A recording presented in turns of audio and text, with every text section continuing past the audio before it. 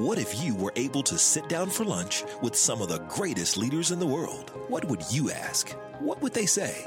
Welcome to the Lynch with a Leader podcast, where you're invited to join us in learning the spiritual principles behind big success. Here's your host, Mike Lynch.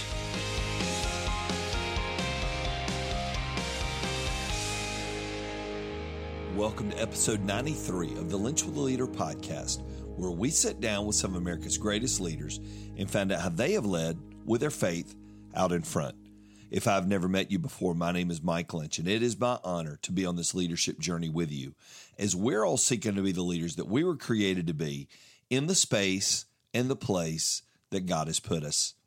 And I love that last phrase, where God has put us, because I think something we've learned in all these episodes, God puts us in very different places, but yet we can find people that have used their influence and been leading with their faith, literally in all walks of life. You know, Dr. Diane Pierce in our last episode, just what a great story of where she came from to where she is now. And boy, how she used that influence. And it's just a microcosm. You know, one of the ways that I've enjoyed learning what God is doing is through the reviews that many of you leave on iTunes. And I just want to say thank you. If you have never stopped and gone to iTunes and left a review, man, it means the world to me. And I know it means the world to others that find their way to this podcast that don't even know that we're out there. Just recently, Gator Mom said, I love listening to your podcast. I'm a wife, a mom of grown kids, but I love how every guest and every topic is applicable to me in some way. I'm also encouraged to hear the perspectives of those in leadership in today's culture that may make leading with their faith a priority, whether it be in the sports arena or the business world. I also love that it spurs great conversation between my grown son and I as we discuss what both of us are learning and discovering through your guest. I love pulling up a chair and having a seat at the table for some great conversations. Gator Mom, thank you for listening in, and thank you for engaging in those conversations, because that is what this is all about. Thank you so much. Well, today we have another fun episode. We get to sit down with someone I remember hearing for the very first time as a teenager when he came to my community, did a school assembly, and spoke at my church. And then throughout the years, I followed him. His name is Dr. Jay Strack. Jay is the founder now of the Student Leadership University. He's the president and founder, where he takes students and really has become the premier growth and leadership organization that's out there. Whether they are taking students to Orlando, San Diego, San Antonio, Washington, D.C., Israel, literally customizing learning in all parts of the world, or Jay spent 35 years traveling to churches, over 10,000 high school assemblies, and hundreds of area-wide interdenominational and interracial crusades. Jay Strack is one of my favorite people to listen to. You know, it's estimated he's spoken to over 15 million people in 3 decades of ministry. Jay is fun, and you are going to get it.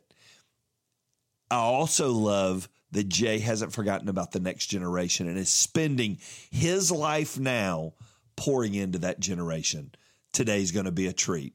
So I want you to pull up a chair, and I want you to listen in to my conversation with Dr. Jay Strack. Well, Dr. Jay, it is an honor to have you on the podcast today. Thanks so much for joining me. Well, you know, I'm very busy right now. I'm traveling all over the world, but I'm glad I could squeeze it in. I read a quote, and I've seen this quote a couple times. If I can overcome the past and believe in the future, anyone can. Your dreams determine your destiny. Where did that really take root in your life? Wow, that's a great question. Twofold. Number one, I really had a profound salvation experience. Now, I believe anyone who is a child of God it would be able to be on safe ground saying they had a profound salvation experience. But for me, it literally was black and white television, colored television. I mean, it was literally that moment where when you're in, you're not in Kansas anymore. So when I had that personal experience with the Lord, 17, and of course, I dug quite a hole for myself. And, rule one, when you're in a hole, quit digging. And I lettered an all state in dumb choices and I just kept digging.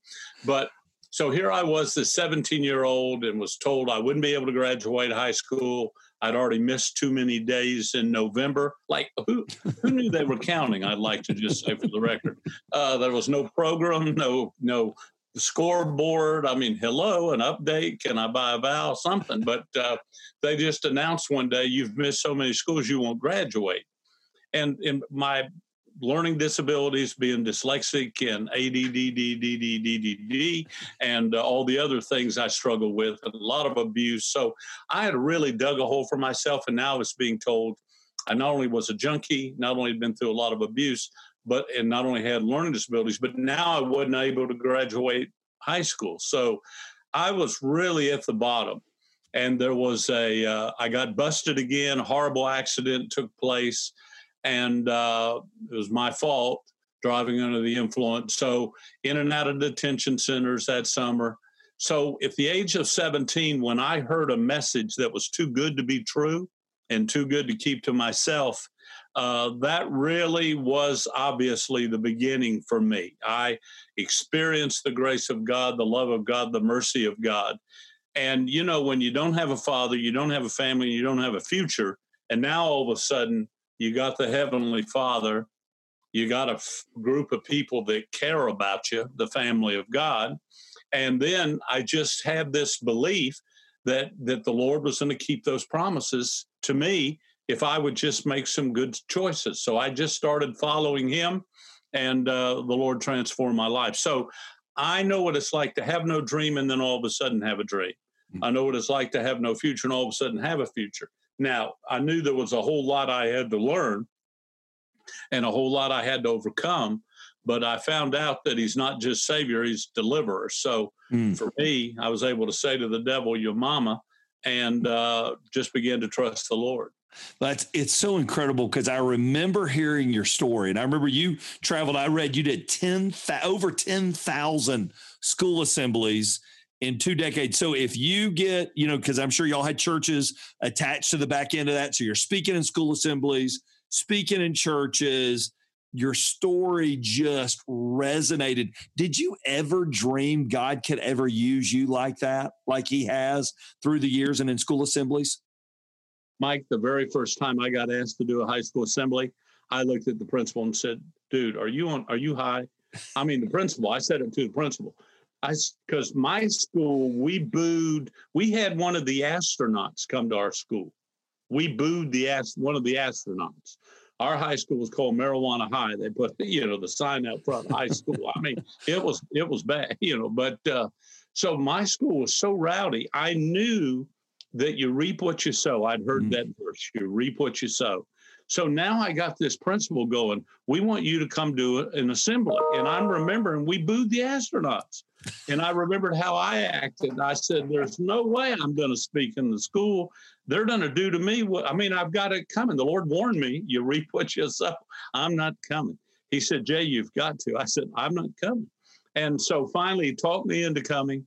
And then at the last minute, he said, and by the way, you can't mention anything about God or Jesus. And I said, dude, this is going to be the shortest talk in the history of the world.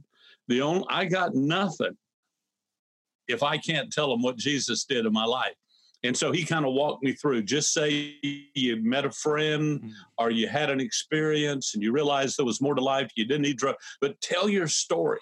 So I told him, and I went about 20 minutes, told him everything I knew, made up stuff. I didn't know what I was doing. And it turned out he got on the phone, called 20 other principals. And for the next almost 20 years, I spoke almost all day, every day, 5 days a week, probably 40 weeks a year, and then detention centers and And then that opened up youth camps and conferences and, so, but for me, it was almost going back the Gadarene demoniac, going back, telling your family and friends. So I walked into a school going, hey man, I blew it. Here's the mess I made. Whatever you do, don't do this. And that led from one thing to another. But the first assembly, a chill went over me. I knew I was toast and didn't want to do it. So I really had no way of knowing what would come. And they're the toughest environments. I mean, they really are the toughest environment for any speaker to walk into is that high school or middle school assembly because, they're checked out. They're doing whatever they're doing. And man, I remember being a high school student, 1985, 1986 at Fayette County High School, you being there and remember watching my friends riveted with your story. And it made it so easy to invite them to church the next day to say, hey, you want to come here the rest of the, get them selling some pizza on the other end of it, get them to come to the church. What did you learn, Jay, about students as you went in and out of these high schools and middle schools? What did you learn about American students back then? Wow. I think two things, Mike. Number one, they can spot a phony a mile away. Now, we're Mr. Magoo when it comes to spotting the phoniness in ourselves, but we got Eagle 2010 vision in spotting phoniness in someone else. That's right. So I was mindful of the fact, man, Jay, don't go in there and act like you got all the answers. And don't go in there and be the gunslinger for the school or mom and dad. In other words, they know if they're getting sold something. Now, I never took a nickel. I spoke all those years, 20 plus years, never took a dime. So I wasn't paid to be there. I wasn't the hired gun for anybody. I was there because I wanted to be there. And I was just determined to tell them straight. So if I did something stupid, I just told it. If I did something with IQ below plant life, I just told it. If they were doing something stupid, I just told them. So I tried to be real straight, a phrase I heard from my grandmother, and I wrote it down one day in a hotel room. It just came to mind, Waterford crystal clear. Don't just be clear, but be Waterford crystal clear. And I learned one day when I broke a vase, a vase in my grandmother's house, there's a difference between crystal and Waterford crystal. So anyway, I wrote down in a hotel room one day, my goal is to be Waterford crystal clear. I didn't even know what that meant, but I just had the fear of God put in me about Waterford crystal. So I wanted to be transparent. When I did something stupid, I didn't try to cover it up. When I made a mistake, when I hurt someone, when I was selfish. So I always just tried to, the old saying, tell it like it is. You'll remember that phrase back in the day. But, everybody talks about that, but a lot of people don't do it, and especially about themselves. So if you go in and you try to be too cool for school, and I do think one thing, Mike, I just thought of this, knowing your history, and I'm so thankful. Thank you for reminding me, your background and how gracious you've been talking about how I did an assembly. But Mike, I remember back in the day, if I didn't pull off the assembly, I didn't have anybody to blame. In other words, you had horrible sound equipment. Remember the old? Yeah. It's terrible. And they would use the basketball PA. I mean, So I got to where I paid an sound engineer and brought in my own system just so I knew I would be heard, and then also to protect my voice, because when you do 6 or 7 a day, sometimes 5 or 6, whatever it was, your throat can pay a great price. So I knew I needed that, but I also knew that if I walked in, it was really up to me. Now, today we want the lighting just right and the candles in the room and where the image mags are. And, but back in the day, I'd walk into a gym, and if we didn't have a great assembly, I never walked out going, well, they were tired today or they weren't very attentive today. It was, man, Jay, you got to do a lot better. I mean, so I learned kind of in that fiery furnace, if you will, you got to deliver. You got to give it everything you got, and you got to be real clear and real transparent and be honest about why you're there. Now, I couldn't go into all the spiritual things, but I'd be able to say, I'm going to be speaking in the area. If you get a chance, a friend invites you, come and see me, kind of a thing. What I've respected you from the distance all these years. And of course, we've got a great mutual friend, Ike, and, just watching your ministry. And one of the things I've seen so many guys do is they do students for a period and then they move on. What I love about you is you've not only done students for a period, you've done students for a journey. I mean, you have continued to pour into that next generation. And now through Student Leadership University, you're the premier student leadership growth engine that exists out there. What would you tell business leaders and even some athletic leaders that may be listening in? What could you tell them about this generation of students that are moving into their adult, quote unquote, world? What have you learned about these kids through these years you've been doing Student Leadership University? Well, I've learned the value of the power of a personal development plan. Again, I was this guy that had dug this deep hole.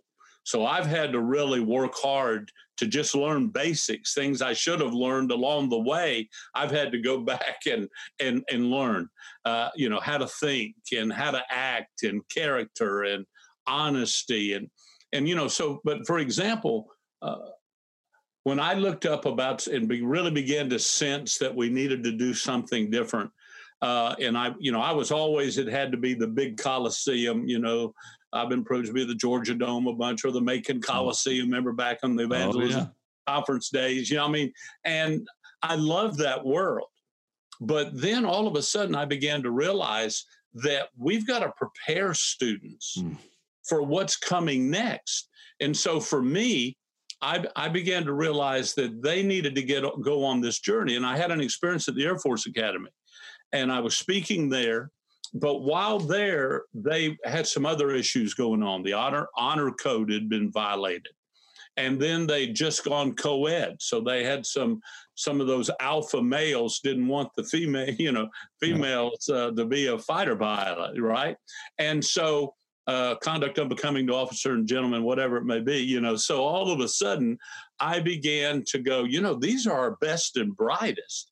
And if they're having trouble with some of the basics, then what's happening to the average kid? And so when I began to go on a leadership journey, I'd gotten a doctor's degree in ministry and, had a bunch of pieces of paper, written some books, but I never had a time management course. I'd never had a vision course. I didn't know about vision. I never had any people skills or how to build meaningful, positive, lasting relationships. Goals, Zig Ziglar taught me as a college student about the power of a written goal. I met a great guy in the Atlanta area where you are, named Charles Tremendous Jones. He gave me one of his quotes, gave me permission to use it, and said, build upon it, about you'll be the exact same person you are today 5 years from now, except for the places you go, the people you meet, the books you read, and we've added what you memorize. And so I never will forget Charles Tremendous Jones at about the age of 70 plus going to some of the high schools with me. And he loved what I did. And he said, Jay, you ought to be training students. You ought to be helping them. So the Lord really used people like Zig Ziglar and Charles Tremendous Jones. And then along the way, people like John Maxwell and Mark Miller and Truett Cathy and some of those to really kind of help me take this next step into Atlanta leadership development. But Mike, when I looked up what it means, for example, what does it mean to be a leader? So I looked up the word leader. It says one who leads. Oh, that's helpful. So then I'd look up the word lead. Well, the action a leader takes. Hello. So, there was really nothing to go by. Now, today, we've got from A to Z, from Leadership Secrets of Attila the Hun all the way through. I saw when I was in Spain the last time a new book on the leadership secrets of Czarros. So from A to Z, if you will, right? We got, now if you watch somebody reading a leadership book of Attila the Hun, you don't want to work for them. But besides that, but there's Winnie the Pooh, for example. I mean, so all the way through. So we got leadership now. Everybody's talking about it. But I learned up close and personal, you got to help students understand what does excellence mean? What is a vision? What is a dream? What does it mean to think clearly and deeply and Christianly? And what is a biblical worldview? I mean, so for me, as I was on this leadership journey myself and getting to meet remarkable people that invested a great deal in me and started reading those books, and all of a sudden, I began to see clearly, I've got to, whatever influence I have on students, I got to try to give them about a 20-year head start. Why wait till somebody's 35 or 40 in a corporation or business to begin to train them? What if we taught those basic best practices, basic rules and tools of leadership, quote West Point? What if we were to try to take the leading youth communicators in the country, those that love students and they make, they're passionate and they connect with students. So give students a 20-year head start, teach them what everybody else is learning when their corporation or company takes them to a conference or a convention. So that's where student leadership came from. As you've worked with them, do they seem to have a high top end where they get it, and man, it's almost shocking how it blows their lids off as far as as Maxwell would say, their leadership lid? How quickly do you see kids engage when you give them that opportunity? Well, I begin with a phrase. There's got to be a time the little boy sits down and the man stands up. Got to be a time the little girl sits down, the woman stands up. It's exciting when you see them starting to stand. And it's exciting when you see the light come on. And for us, when I'm very creative. We have 101, 201, 301, 4. I mean, I don't want to brag. It's a gift, but very, very creative on the journey. But as we watch them go through, every year we build on Leadership 101. And by the way, leadership's just influence. That's right. And the greatest, you earn the right to lead by being a servant. So serve others. So time management 101, goal setting 101, people skills 101, and biblical worldview 101. And then every year we take them different places, let them meet world-class leaders. Our 201 program is in D.C., so we do a White House briefing, a congressional briefing, a Supreme Court briefing. We'll have ambassadors speak, generals, colonels, leading businessmen. So, and then of course, my goal is for them to hear from about 13 PhDs. So by the time they finish our 4-year program, they would have heard from a minimum of 13 PhDs. And the reason is I don't want them to be intimidated when Dr. Weiner Cheese walks out at some of these state schools and they do surgery on what these students believe. Everything you've poured into your children, I poured into mine. My youngest daughter went to Harvard, and I promise you, there were a couple of professors who were on a mission to pull up everything she'd ever been taught by the root. And so I want them to always be respectful of a PhD, because that's a hard thing to get, and that's quite an accomplishment. But don't ever be intimidated by it. And don't ever be afraid to say, what's in that pipe you're smoking? Are you all right? Everything cool? So along the way, we're trying to just give them that 20-year head start, 20-year head start in the rules and tool, how to think, how to dream, how to lead. And so we take them, London, Oxford, Normandy, Paris. We go to Israel, Jordan. I don't want to say all the times we've gone to China. We can't say that right now. It's not kosher. But anyway, so we've done programs all over the world and taken students all over the world, and it's been the most rewarding thing I've ever done. How do you keep growing? So you spend your life emptying, giving out to others, you're speaking, you're leading, you've been doing it for years now. How do you keep growing as a leader? Yeah, thank you for putting a little extra mustard on the years. Anyway, it was a dragon. It was a drag in the audio. That's what it was. I hear you. Is that what it was? I saw the little circle going around. Well, I am an old dude, incredibly cool, but an old dude, no doubt about it. But if I could, let me just give you a Chinese proverb. The Chinese have a great saying: "The pipe that carries the water gets just as wet as the bucket that receives it." Mm. So I get to share a lot of incredible things, and I get to introduce them to a lot of incredible people. But that means I'm right there too. Mm. I'm learning from those people, and I'm reading the books I'm challenging them to read, and I'm taking notes when our other faculty and other speakers.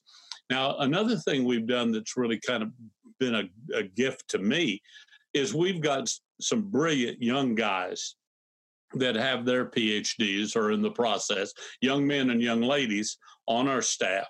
And so I'm able to hear from some of the best on the planet. Mm. And so I'm constantly being challenged. And, the joy is, the more you read, you just get to share it.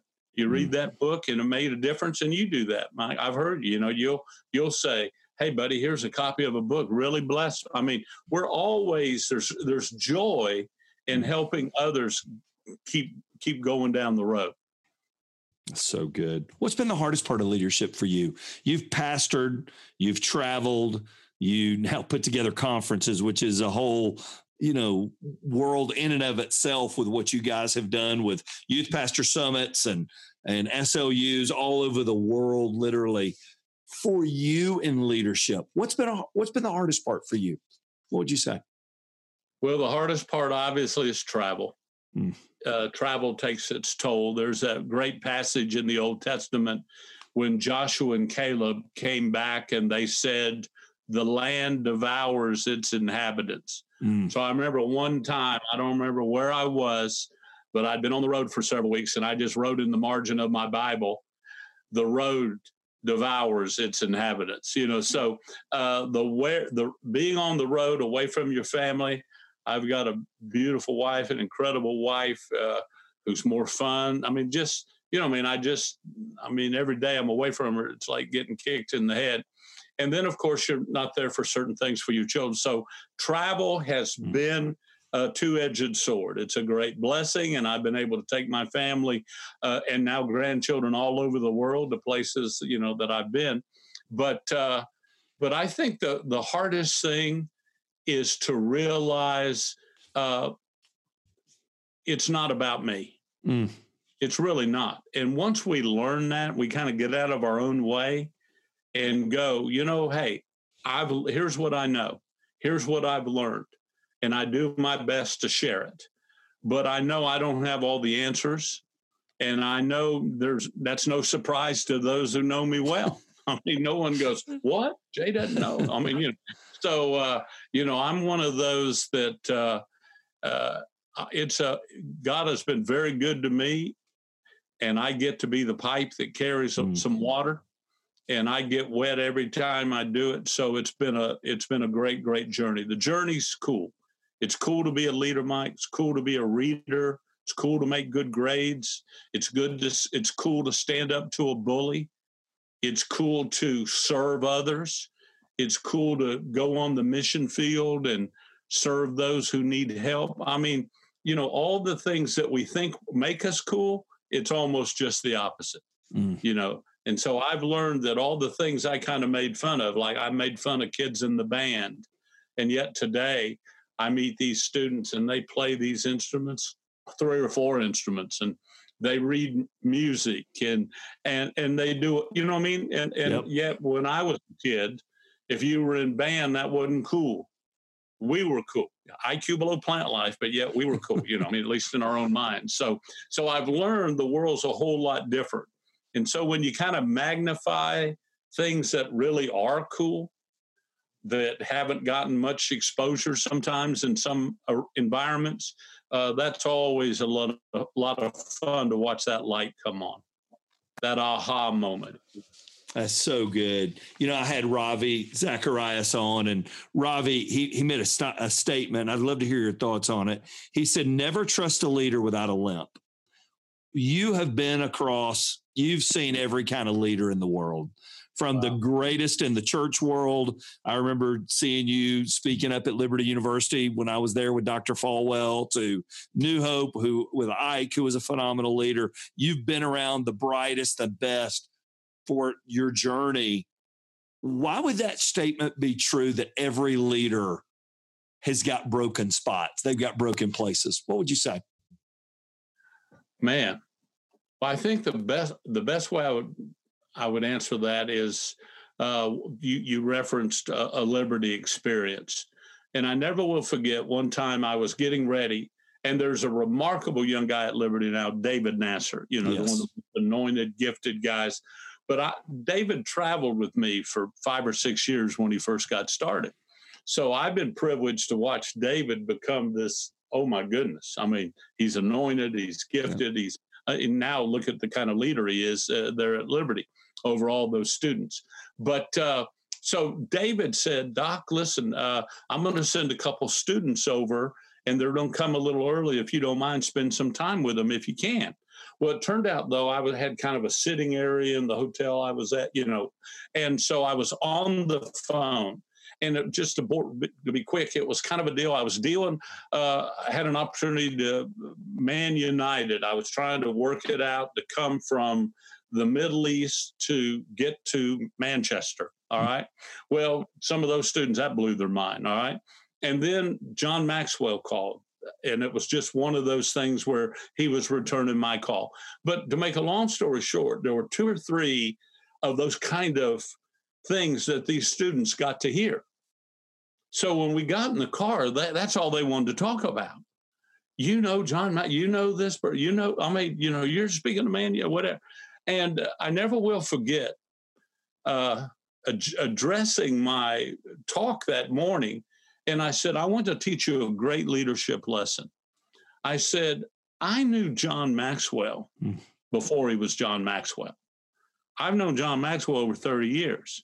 In fact, to be honest with you, let's just look at who's the better leader. I've known John 30 years. Look where he is, knowing me 30 years. Now look where I am. I've known him 30 years. So therefore, I must be a better leader. You follow my drift there than John Maxwell. I'm just saying. But anyway, so I knew John Maxwell before he was John Maxwell. I think another one was Jack Graham, at Prestonwood. And I'd known Jack when he was like at Duncan, Oklahoma. And, I was at a small church in Southwest Florida. I mean, myself. But the point I was making to the students is that you're sitting next to people in this chapel on the same row with you that you don't spend 5 minutes with. And I promise you, they're the next John Maxwell. They're the next Jack Graham. They're the next Dr. Falwell. You know what I'm saying? In other words, sometimes we're so caught up with the guy on stage. I mean, who didn't want to spend time with the guy on stage, right? I mean, I've been there, you've been there, Yeah. But when I learned the lesson, as I look on my life right now, the people that are the most meaningful to me and have blessed me the most, and I get more out of that relationship, are folks I've known 20, 30, 40 years. And so if you can help young people get that perspective, you really have given them a head start. And so focus more on some of the people you're sitting next to than worrying about spending time with the old guy on stage. And I hope that makes sense. But that's the best way I know to answer that question, because the folks that I look at today that people go, wow, I can't believe you get to know them. Be honest with you, I can't believe it either. And, I've mentioned a couple names there, Maxwell and a Graham, and we've talked about Ike or Dr. Falwell, these guys. They're the real deal. I've seen them at 2 a.m, 4 a.m. I've seen them when luggage is lost. I've seen them when they're sick, and I mean, I've just so many personal things. I don't know what's appropriate to share or not, but I've just been with them when they've said to me, can you believe what all God is doing? Jay, make sure you help me stay real, or help me. If you ever see anything in my life that's phony, let me know, because look what God has done for me. But Jay, you knew me back when. If I'm not helpful now and encouraging to others now, or, then I'm an integrate. I'm a fake. I mean, so when you hear the men that you admire the most, or women you admire the most, and then the more you get to know them, you realize they're the same person they've been for 30 years. We've talked about Ike, and as much as it pains me to have to say anything nice about Ike Reichert, but I'm just saying he's the same dude. That's right. He's the same guy. And so that's what I think makes it fun. We all want to be better than we are. You know what I mean? And we're always working to improve and strive. And you've mentioned some folks that have meant a lot to you, the John Gordons. And I mean, man, there's no way to tell you what it's like when you get to, as you know, when you get to spend time with them, because they're the real deal. That's right. You mentioned David Nasser, and this is something I wanted to ask you, and I've always wondered. So I went back. I was a Super Wow guy back in the day, working down. Yeah, Doug Couch paid me to live on the beach for 2 summers, so it was a great deal. But Dave Edwards was my roommate, and I know Dave traveled with you for years, and I know so many guys: Dave Edwards, Wayne Collette, Ronnie Hill, all these guys. How did you spot young talent? So many guys will take just any guy to travel with them to help them with stuff, but you didn't take any guy to travel with you. You found eagles. I mean, you found kids that have soared in their careers. How did you do that? Well, I'm going to answer that very honestly. I don't know, and I'm grateful. I remember somebody said to me one time about, man, Jay, how do you feel knowing you made that guy or you made that guy? I said, what guy are you talking about? Somebody said a Mark Roberts, a first priority, Mark and Todd Roberts, or a David Nasser, or Dave Edwards. And I looked at them and I said, yeah, it feels pretty good to have made those guys. I said, but can I ask you a question? If I made that guy, how come I can't make another one like that? I mean, you know what I mean? So true. That's right. I'm telling you, man, nobody made those guys. These were young eagles.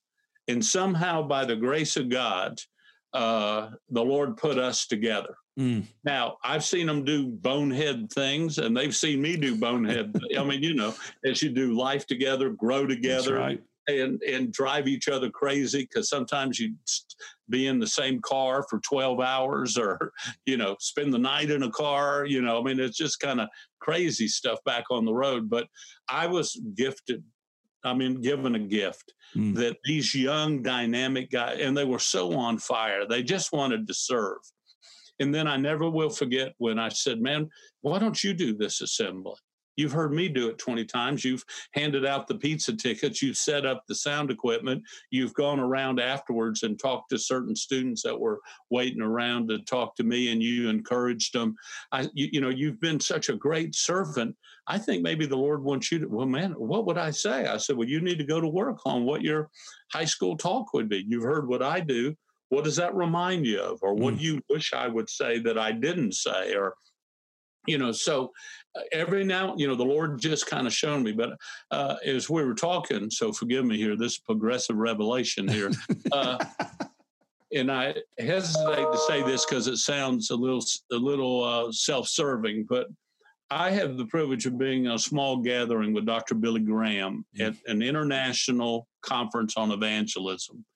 And there were about 12 of us in the room. And Dr. Graham was spending time with 12 young American guys that were just, there we were, right?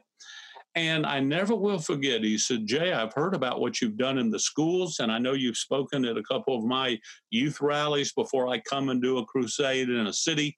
And he said, tell me, I'm fascinated about how that works, you getting in a high school with the separation of church and state. What do you talk of, the whole bit. And But then I never will forget.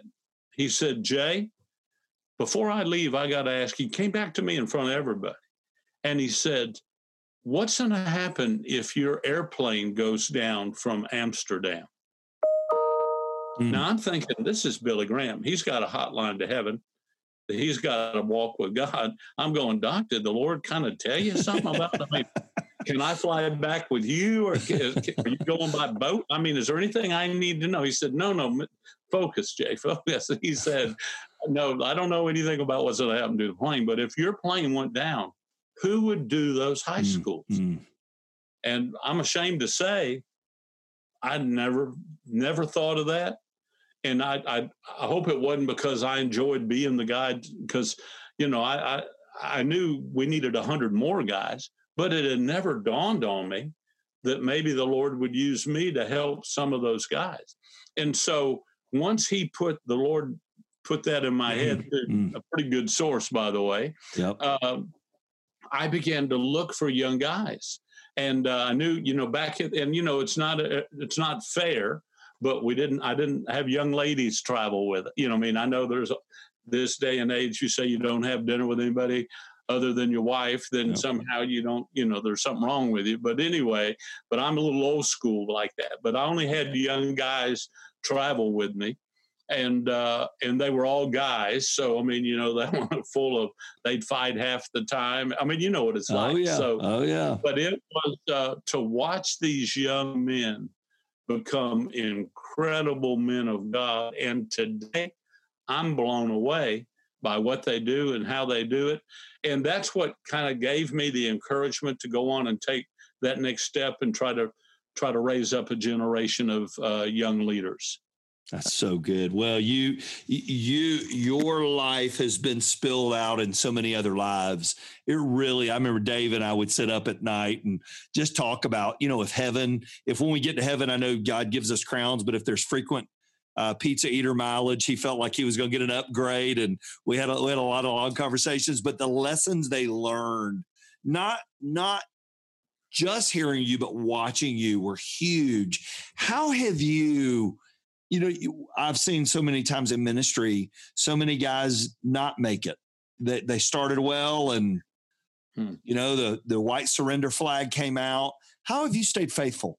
What are some tips you would give young leaders on staying faithful to their wife, to their family, to their call? What would you say?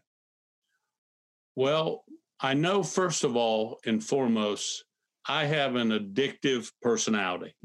I'm a junkie. I was a junkie. I snorted, drank it, inhaled it, shot it, whatever, right? I have an addictive personality.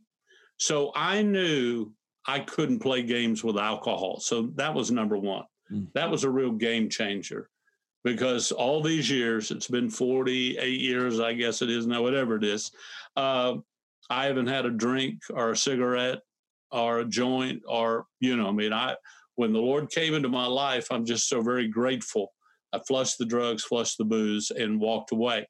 So I stayed away from alcohol. I think alcohol, and it's always interesting because, I get to go to a lot of state events or events in DC and all this, and there's always a lot of alcohol around it.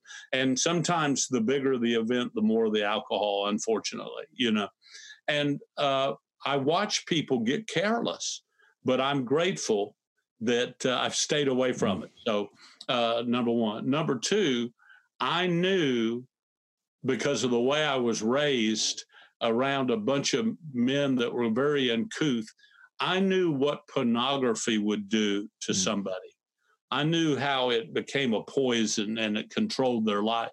So I've tried, I've never had HBO in my home. I've never had, back in the day, that was right. Nowadays there's 9 million other things, but I never had those kind of paid channels in my home. I love sports. I've been privileged to speak at sometimes 15, 20 professional sports teams a year. And I know you love doing that with the Falcons. But anyway, I want you to know, with all due love and respect, but the wise men still follow the star. You wanted to get that in. I want you to know I remembered that you'd asked me to share that. But anyway, but when you get to speak with pro teams, et cetera, right? One thing I began to learn is that whatever you do, they're going to watch what happens when you get through speaking, because a lot of times you're traveling on the road, et cetera. So I've been able to stay away from pornography, stay away from alcohol, stay away from drugs.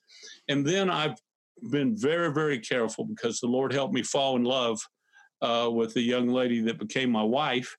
And she's been too good to be true for me. So I remember one thing I learned from one time. I said this to a friend of mine. He said, Jay, you've been awfully nice to me ever since I've gone through the situation with my marriage. And I said, well, listen, buddy, first of all, just because I'm fortunate enough to marry a better woman doesn't make me a better man. You know what I mean? That's a good word. Than he was. I mean, he married somebody and she, hadn't been faithful. But now there's most of the time, I'm ashamed to say it's the guy that's not faithful. But I just believe that love, if you do it right, is a trip, man. It's the greatest trip in the world. So I fell in love with a young girl.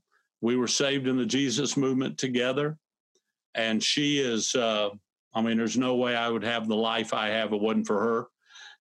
She would read my books. I'm very dyslexic, and I didn't know it till I was in college. I got tested in college, Charleston Southern University, and she would read my textbooks to me at night as I drove to preach. And then on the way home, she would quiz me on what she had read to me before the sermon. And then on the way home, going back to Charleston, she would quiz me on what we had talked about.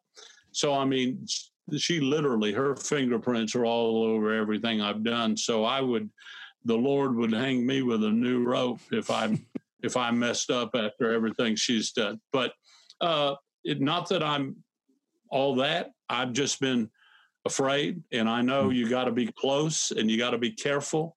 And I know there's a lot of temptation out there. And so I just found, if you make sure you put some things in place about who you talk to, where you go, what you watch. And I don't trust myself in a lot of situations, so I'm pretty good at avoiding them. What do you praise the legacy you leave through the students that have come through Student Leadership University, through all the teams that have heard you speak and people that have known Jay Strack through the years? What do you praise the legacy you're leaving in their lives? Wow. Well, that this stuff is true. Jesus is true. There's, remember the Gadarene demoniac? I remember when I went back to my hometown to pastor, my hometown, Fort Myers, Florida. And the guy on one of the people on the pulpit committee had been the deputy sheriff that busted me 3 times. And, and there was a lady that wouldn't let me date any of her daughters on the pulpit committee. So for me to go back to my hometown was kind of a minor miracle, right? So I'm there, and this reporter said, but don't you know a prophet has no honor in his hometown? And I looked at her, I said, ma'am, if I came sashaying back into Fort Myers going, it's okay, everybody, Dr. J's here, the prophet's here, I'm back, thank you. I want you to know I wouldn't last 5 minutes. I said, I'm not the prophet who's come back. I'm the guy that was unclean, running around half naked, cutting himself, destroying himself, living among the tombs, and no one wanted anything to do with him. And then Jesus came along, put me in my right mind, saved my soul, changed my life.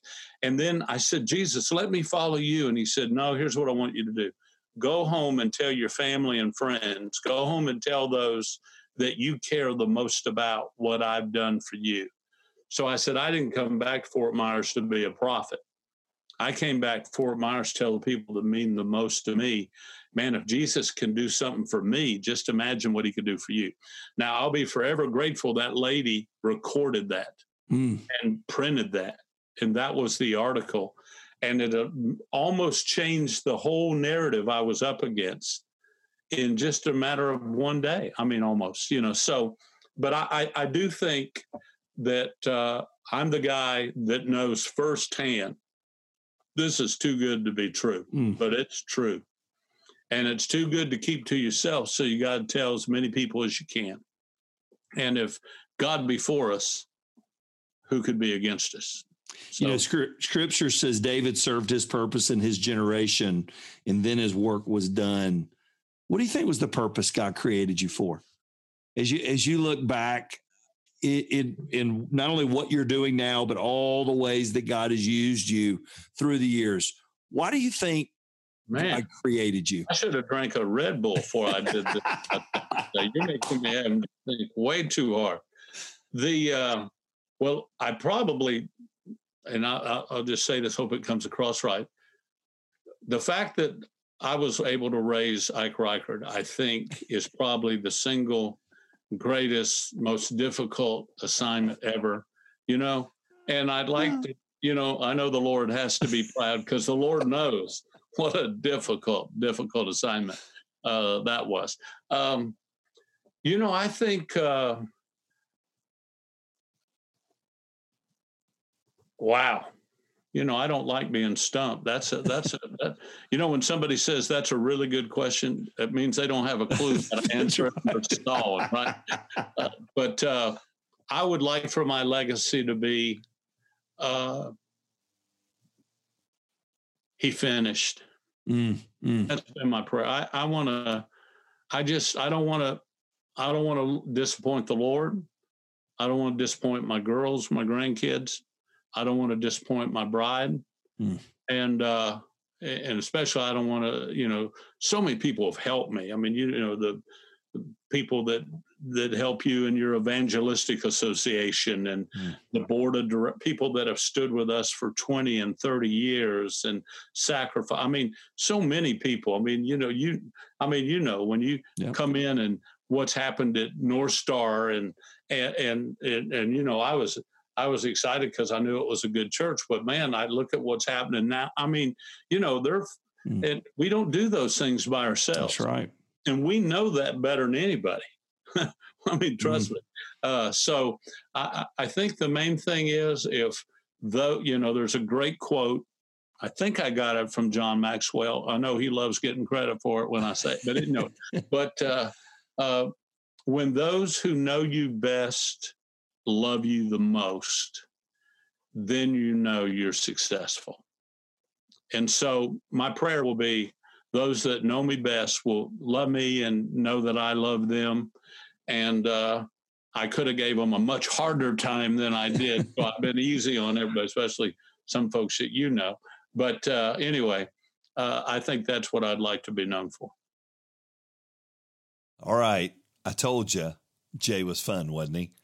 My goodness. He is a scream and so much fun to sit down with. Thank you, Jay Strack, for not only making a difference in my generation when I was growing up, but continuing to make a difference for years and years to come by building leaders who love Jesus and learn to lead with their faith out in front. If you want to know more about Jay, make sure and check our show notes that have all the links so you can find your way to him. Well, as we continue on in 2020, episode 94 is going to be another great one. We sit down with Jesse Bradley. Jesse's a pastor, former professional soccer goalkeeper, an absolute leader in the faith. You are going to have so much to learn from my time with Jesse. So until then, go be the leader that you were created to be in the space and the place that God has put you. Thank you for listening to the Lynch with a Leader podcast with your host, Mike Lynch. If you enjoyed this episode, you can help more people hear it by subscribing and leaving a review wherever you may be listening.